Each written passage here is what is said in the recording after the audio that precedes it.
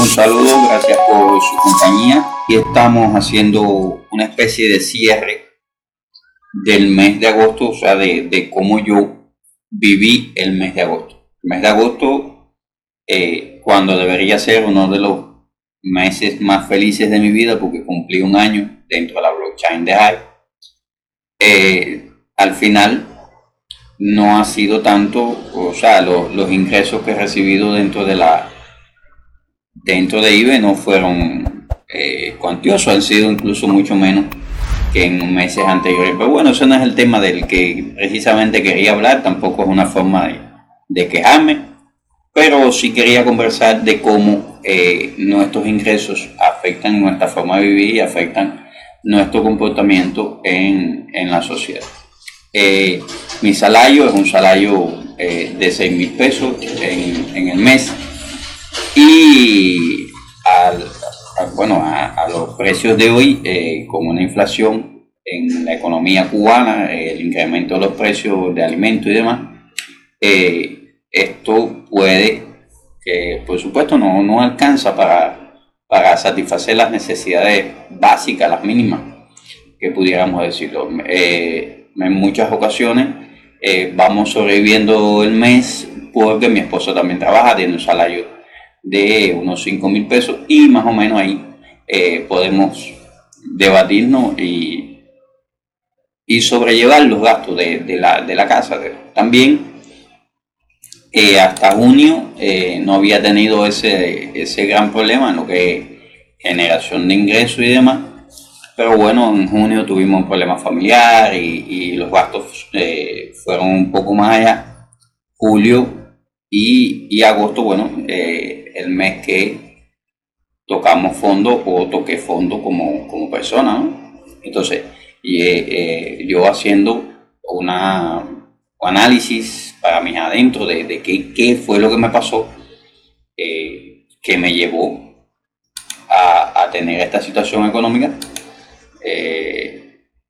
y proponerme entonces para este mes de septiembre ir creando bases que me permitan salir de este tema del financiamiento y avanzar, para no quedarme ahí con esa problemática de no poder llegar a fin de mes, o sea, con ese. Vamos a pensar que usted también pudo haber tenido en algún momento una situación como esa, y por tanto es necesario apelar a nuestro ingenio, apelar también a lo que tenemos para salir adelante. En mi caso, lo primero que voy a hacer es planificarme qué necesito comprar en el mes, cuáles son mis deudas y cuáles son los gastos hormiga. No sé si has escuchado el concepto, pero bueno, los gastos hormiga son aquellos que usted no los ve, porque es un pan con esto, es un refresco, es el transporte, y usted no asume como que ese gasto puede ser significativo, y entonces cuando llega al fin de mes, usted se pregunta, bueno, ¿y en qué he gastado yo 1,000 pesos? Yo no he comprado nada. Bueno, ahí está el secreto, en esos gastos que usted no está viendo y que diariamente los está haciendo. Para ello puedes tomar, o sea, para resolver esto o disminuirlo, ¿no? Puedes tomar alguna alternativa pensando en qué tú gastas el dinero. Por ejemplo, si fuera en alimentación y tú puedes llevar la comida ya hecha desde tu casa, pues estarías disminuyendo los gastos. En este mes, por ejemplo, mi idea, tengo que resolver 2 o 3 cosas puntuales. Ya los productos cárnicos, para empezar, más o menos los tengo resueltos. Eso es una gran ventaja, pero necesito al menos 10 libras de arroz, porque somos 2 en la vivienda. Si no tenemos mucha visita, bueno, puede ser que con eso nos dé para terminar o sea, avanzar bastante el mes.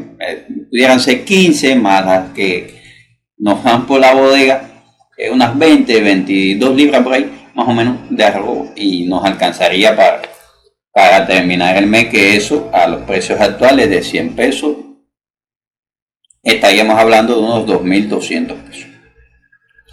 También pudiera incluirse, que es necesario incluirlo, porque ya este mes sí toca, es comprar un pomo de aceite. Un pomo de aceite que hoy está cotizándose en dependencia de a quien se lo compre, entre 750 pesos y 850, y ya cuando llega a cifras superiores y muy alarmantes en 1125 pesos. Pero bueno, vamos a pensar que es uno de 750 pesos. Entonces ya por ahí vamos teniendo unos 2.900 pesos.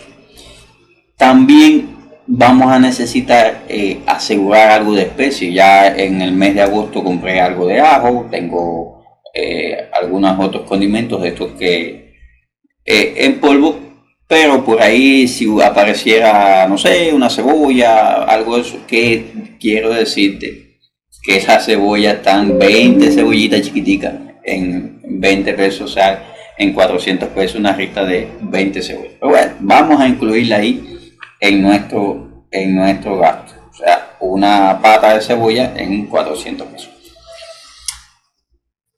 Seguimos adelante con la vianda. No sé, quizás unas 10 libras de boniato, unas 10 libras de plátano vianda, plátano fruta, como se le dice acá en el oriente, y estamos en dependencia también de dónde se compre. Pudiera estar en 15 pesos la libra de plátano, así que 10 por 15 estaríamos hablando de unos 150 pesos, y a 40 pesos la libra de boniato, o sea que unos 400 pesos.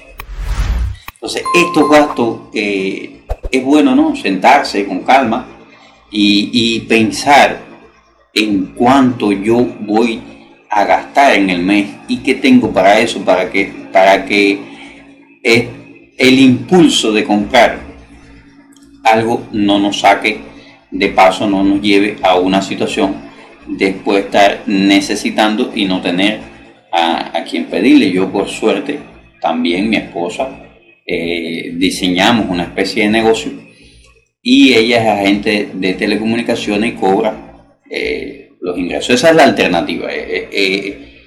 Mediante eso nos ha dado para ir sosteniendo los ingresos pasivos, eso que fue cómo más o menos hemos ido resolviendo y cómo va cayendo un poco el dinero. Entonces, a veces cuando yo veo estos videos en YouTube de cómo generé 15.000 dólares en el mes, de cómo me hice millonario, bueno, como dicen otros científicos, los que venden humo, y hay algunos que sí pudieran funcionar, ventas de Amazon, ventas no sé qué, y después yo me pongo a pensar para un cubano promedio que no tiene computadora, que el internet es mala, que no tiene tampoco este tiempo de usted dedicarse a hacer esos estudios de mercado, de usted pensar en cómo va a resolver esa situación económica que usted tiene con los medios con los que, bueno, yo felizmente cuento con una laptop que me la compré a principios de año, un teléfono más o menos aceptable, y pudiera una que otra vez tener algún conocimiento de cómo hacer esto, cómo hacer aquello, usar, no sé, CubaPay y otras alternativas que me pudieran ir dando algunas soluciones. Pero al cubano promedio eso le queda grande, o sea, él no conoce la mitad, por decirlo de alguna manera, con mucha modestia, de lo que pudiéramos nosotros hacer teniendo recursos para esto. No creo que invertir en estos momentos en algún negocio en Cuba sea, como dicen, con pocos recursos. Por poco que sea un recurso de inversión. Mira, este que te decía de ser agente de telecomunicaciones, es bastante fácil, es solicitar el permiso para ejercer la actividad de trabajo por cuenta propia, allí en la dirección de trabajo en tu municipio, o ventanilla única en algunos lugares. llevar una idea de cuál es el proyecto que tú quieres realizar. Eso es simplemente la actividad y lo voy a hacer en tal horario, a tal hora, y usted crea o solicita ese permiso para ejercer el trabajo por cuenta propia. Ya cuando todos los trámites terminan, en el Texas usted se registra, hace el contrato y luego pones el dinero en tu cuenta, y a partir de ahora se usa lo que es la bolsa Mi Transfer. Usted paga la bolsa Mi Transfer desde su propio móvil, con transfer móvil o en zona, y ya eso te va dando, te da un 10% por cada compra, o sea, por cada venta de saldo que tú hagas a través de ese servicio. Entonces, también puedes vender tarjetas de recarga y otras cosas que pudiera darte el Texas.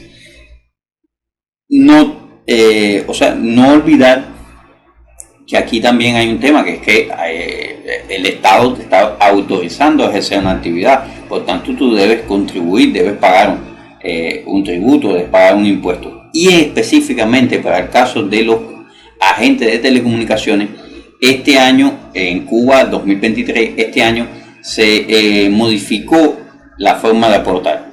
Todos los contribuyentes pasan al régimen general, o sea, que aportan el 10% de sus ingresos mensuales, y en el caso específico del agente de telecomunicaciones no aporta el 10% mensual, sino el 5%, descontando los 3.260 pesos. O sea, que aportan como aportaban en el 2022.